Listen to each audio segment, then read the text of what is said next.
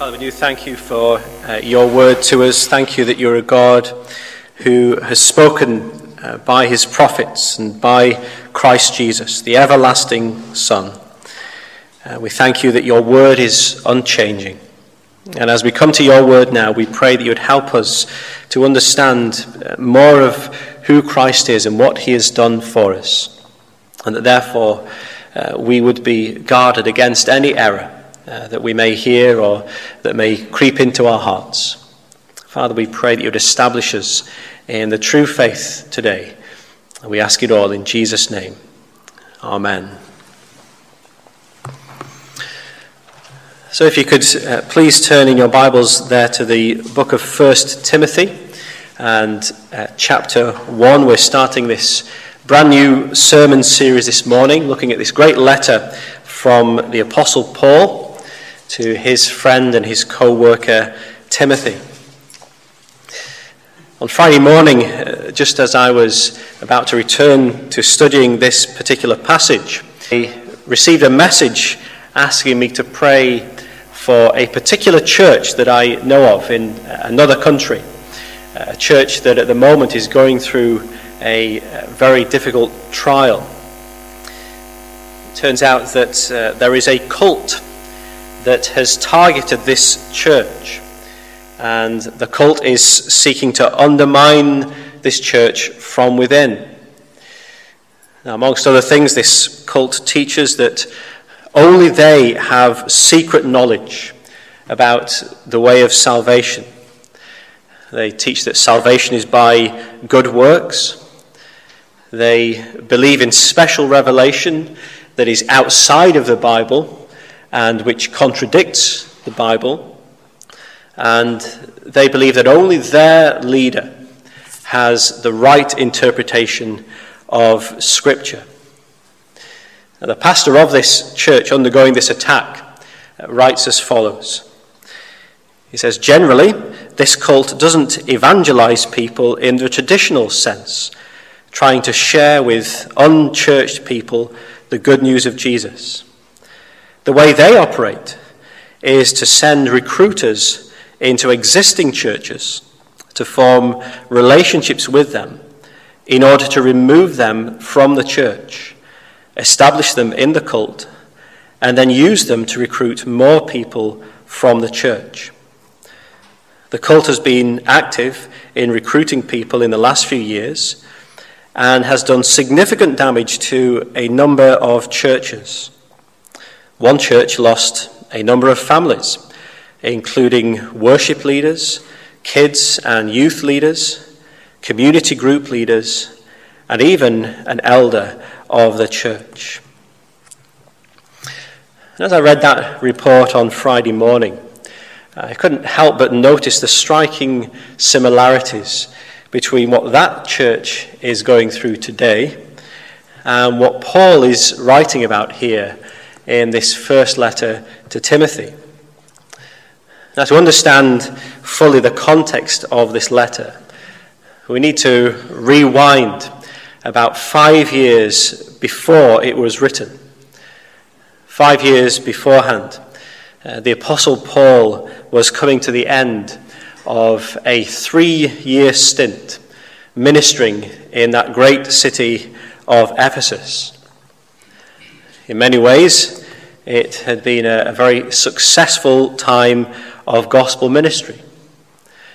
But as Paul was saying farewell to the elders of that church, he had these words to say to them. Luke records them for us in Acts chapter 20. Paul says to these Ephesian elders, "Pay careful attention to yourselves and to all the flock in which the Holy Spirit has made you overseers, to care for the church of God, which he obtained with his own blood. I know that after my departure, fierce wolves will come in among you, not sparing the flock, and from among your own selves will arise men speaking twisted things to draw away the disciples after them." Then fast forward 5 years, And this warning that Paul had given to the Ephesian elders has now come true. This church in Ephesus is undergoing this attack, which in so many ways is very similar to that report that I read on Friday morning. These false teachers have come to the church. In some cases, they've managed to get into positions of leadership even there. And they're now in the process of dragging people away from the truth and away from the church. So what is Paul going to do about this situation which has now come about? And his response to this distressing situation is to get his trusted friend and co-worker Timothy to go and minister in the church in Ephesus and to deal with these problems. So just glance briefly at verse 3 for a moment. Paul says to Timothy, "As I urged you when I was going to Macedonia, remain at Ephesus, so that you may charge certain persons not to teach any different doctrine." So first of all, who is this person, Timothy? Well, from the New Testament, we know a few things about who Timothy was. He was from a place called Lystra. His mother was a Jewish believer. His father was a Gentile unbeliever. And from an early age, Timothy's mom and his grandmother had taught him the scriptures. Timothy himself had come to faith in Christ. Then a little bit later on, a few years later, the Apostle Paul was traveling through Lystra on his second missionary journey. He came to Lystra, he met the young man Timothy as he now was, and he recruited him to be a co-worker in his team. And then since then, Timothy had been working alongside Paul in his ministry, traveling around with him, preaching the gospel, assisting Paul in his work in various ways. And Timothy, as Paul writes this letter, is still reasonably young. "Let no one despise you for your youth," he says to him later on. Temperamentally, he seems to be a very timid sort of person. So, for example, in his second letter to Timothy, Paul reminds him that God gave us a spirit not of fear, but of power and love and self-control. As well as that, in his first letter to the Corinthians, Paul says to the Corinthian church, "When Timothy comes, see that you put him at ease among you, for he is doing the work of the Lord, as I am." Timothy, you see, strikes us as someone who's very timid, someone who's very easily intimidated, someone who is in a great need of encouragement. And as well as that, it would appear that he didn't really enjoy the best of health either. So later on in this letter, Paul says to him, "No longer drink only water, but use a little wine for the sake of your stomach and your frequent ailments." And you can imagine, can't you, how Timothy must have felt being given this assignment by the Apostle Paul. He's young, he's timid, he isn't in great health, and he has been left in this big cosmopolitan city of Ephesus to try and lead the church there, which is coming under attack from these false teachers. You can imagine, can't you, how daunted Timothy must have felt going into this situation. And that's why Paul decided to write this letter to him.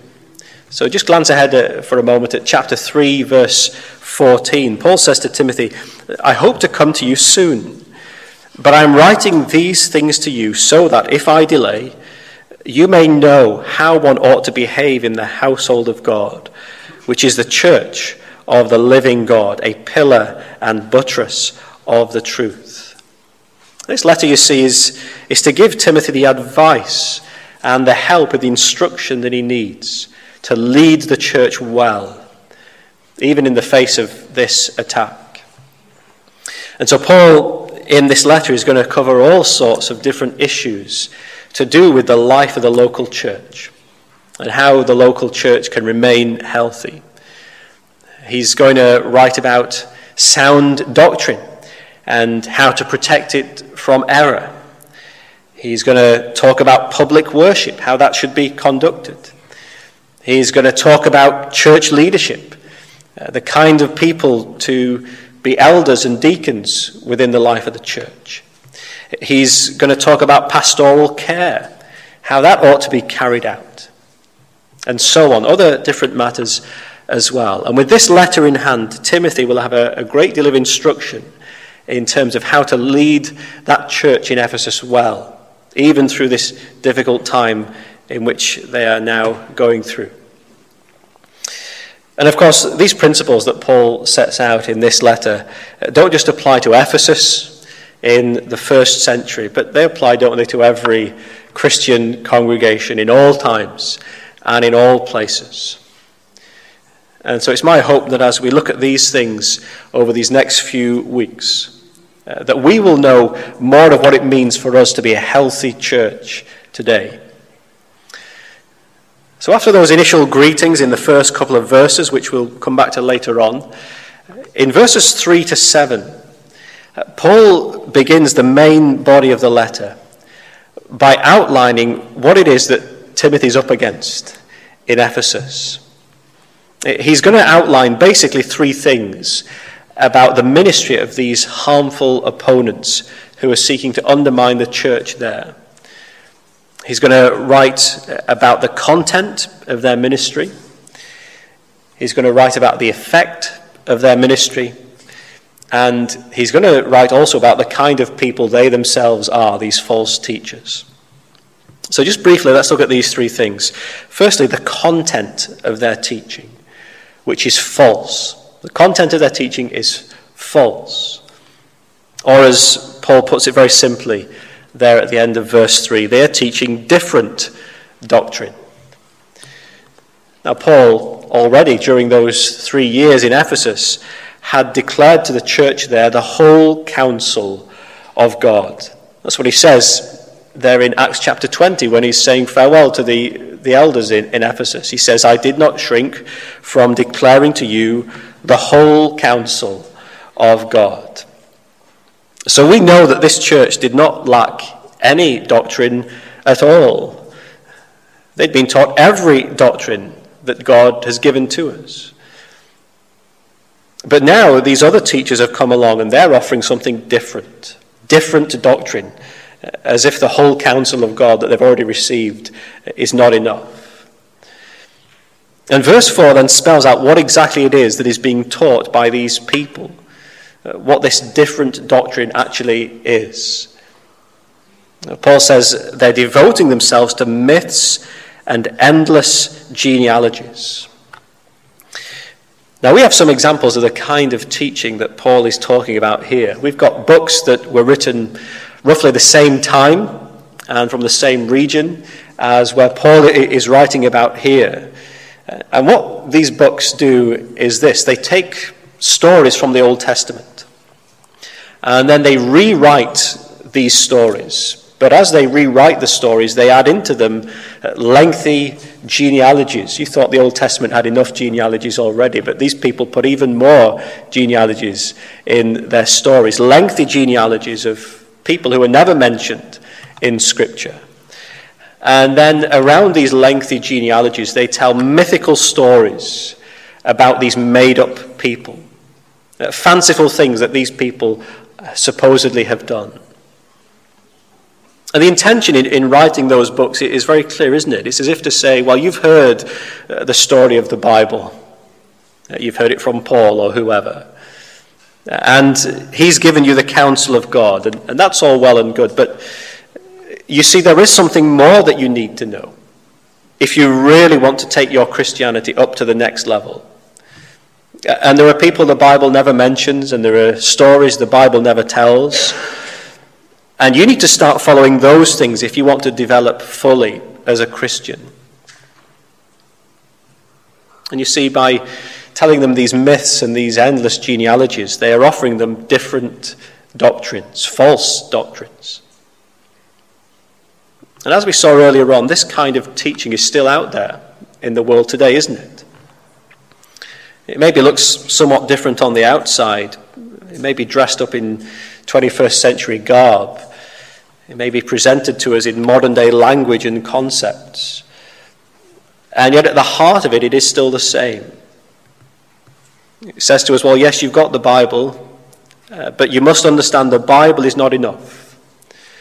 You need to go beyond what the Bible says. You need extra revelation on top of the Bible if you really want to advance fully as a Christian person. So maybe, for example, you need to get a particular book written by someone who says they've died and gone to heaven and then have come back to earth again.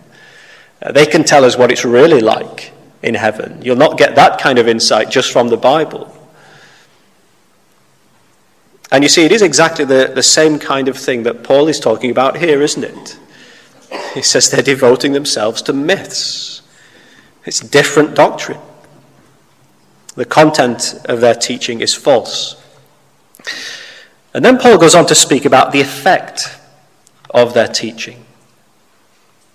And he says the effect is fruitlessness. Fruitlessness. Look at what Paul says about the effect of the teaching in verse 4. He says that these myths and these endless genealogies promote speculations rather than the stewardship from God that is by faith. The church, and especially its leaders, have been given this great privilege of being stewards of the gospel, stewards of the good news that salvation is by faith alone, in Christ alone. Again, Paul says in chapter 3, the church of the living God is a pillar and buttress of the truth. It is the church's calling to hold up the truth of the gospel before an unbelieving world. It's the job of the church to protect that gospel from errors creeping in. And a healthy church, therefore, will be a church that takes that stewardship from God seriously. They keep the gospel front and center at all times. As someone has helpfully put it, the church must get the gospel right, the church must get the gospel in, and the church must get the gospel out. And when by faith the church does that, we're being good stewards of our Lord Jesus. Stewardship from God. But the effect of this false teaching, says Paul, is that it drags people away from that fruitful stewardship of the gospel. And so instead of the stewardship of the gospel, they get mixed up instead in these speculations about myths and genealogies. In a similar way, verse 6 talks about wandering away into vain discussion. And you see, don't you, the effect of false teaching is that Christians stop being fruitful. Because they stop thinking about and talking about the gospel. They ignore the fact that they're meant to be stewards of this gospel. They're thinking about myths and different doctrines instead. They're speculating about these things. They're getting involved in controversies that will divide the church. They're falling out with one another about non-issues. And the result of all of that is that the work of the gospel gets pushed to one side. The effect of false teaching is fruitlessness in the church. And then thirdly, Paul then turns his attention to the false teachers themselves. We've seen, haven't we, the content of their teaching is false and the effect of it is fruitlessness. And Paul says the teachers themselves are fools. So look at what he says about them in verse 7. These false teachers desire to be teachers of the law without understanding either what they are saying or the things about which they make confident assertions. So they might sound impressive. Indeed, Paul says they make confident assertions. They can be very convincing, very persuasive. They will look genuine. But actually they're fools, says Paul. They don't have a clue what they're talking about. And they want to be considered teachers of the law. That is, they want to be treated like the respected rabbis and scribes in the synagogues of the day.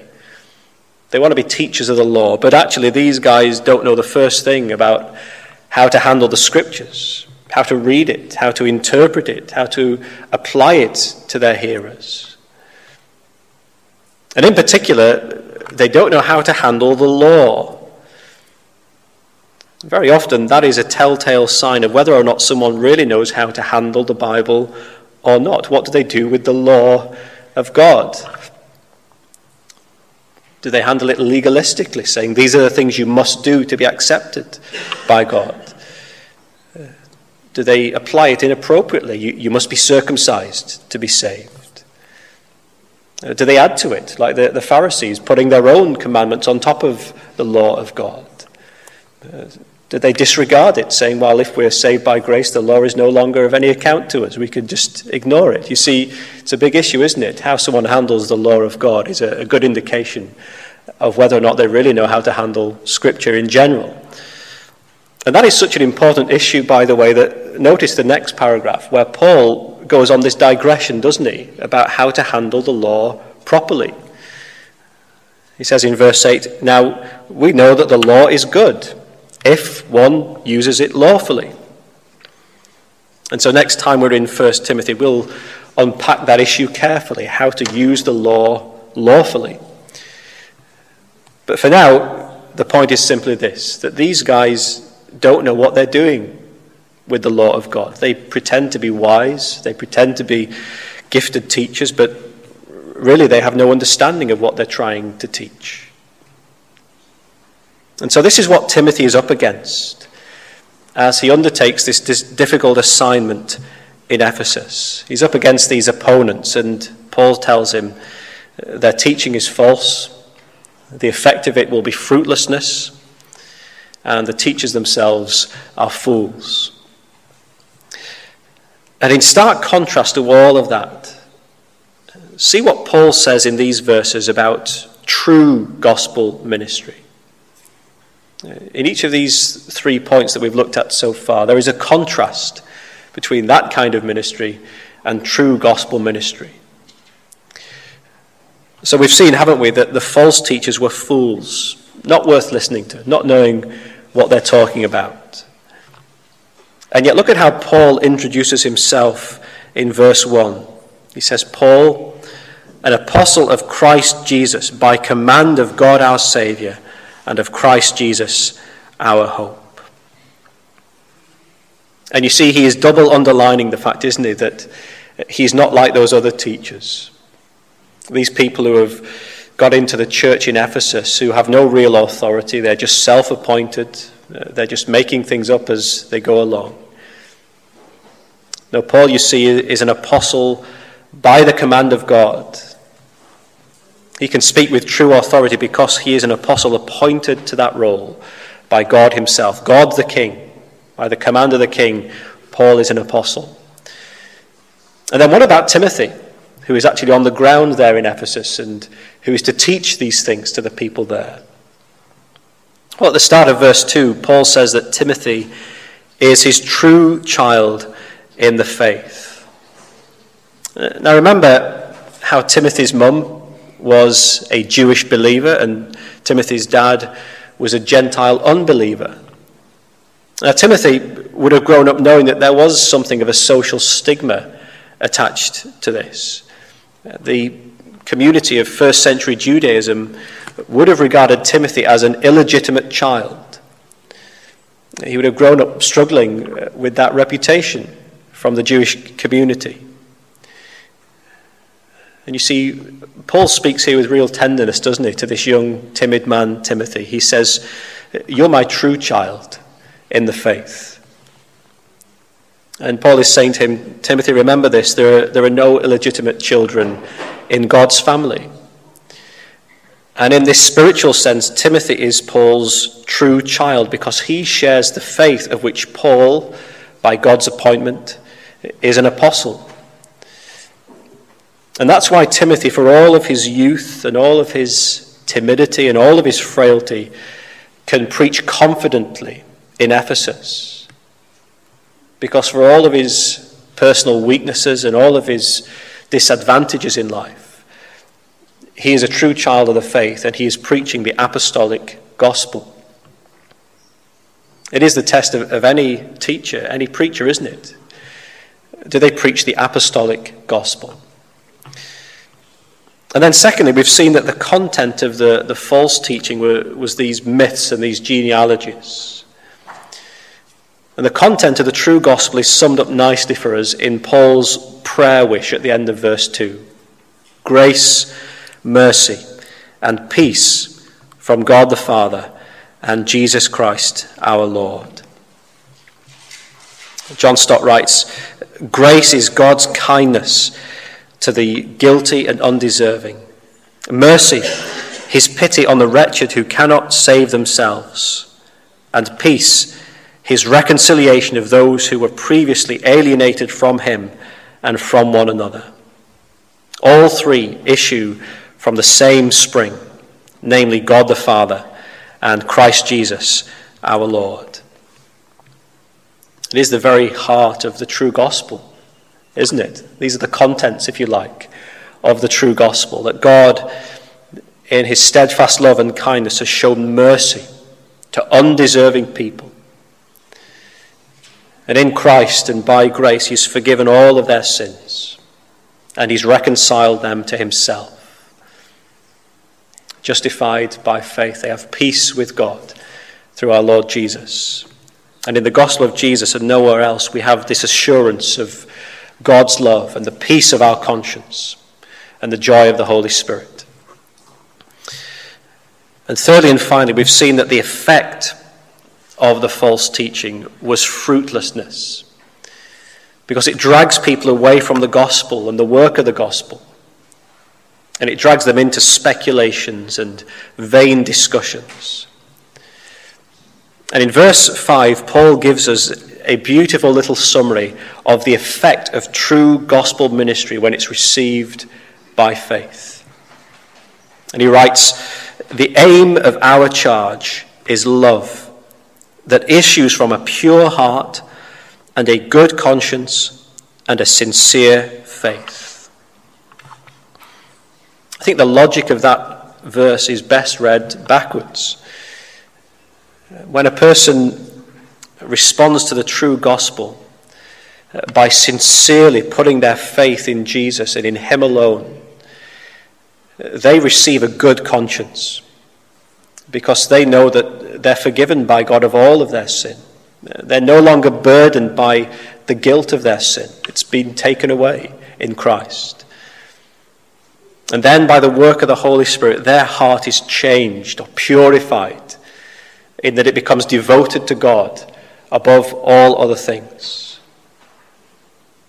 And then the outpouring of that sincere faith in Jesus and that good conscience and pure heart before God is simply love, by which, of course, Paul means both love for God himself and love for others, the two greatest commandments, loving God and loving our neighbour. This is the great effect of the gospel by those who receive it by faith. And brothers and sisters, there are many other so-called gospels out there in the world. And they are filled with falsehood, fruitlessness, and foolishness. But there's nothing like the real gospel, the true gospel of grace, mercy, and peace from God the Father and Christ Jesus our Lord. Let's pray together.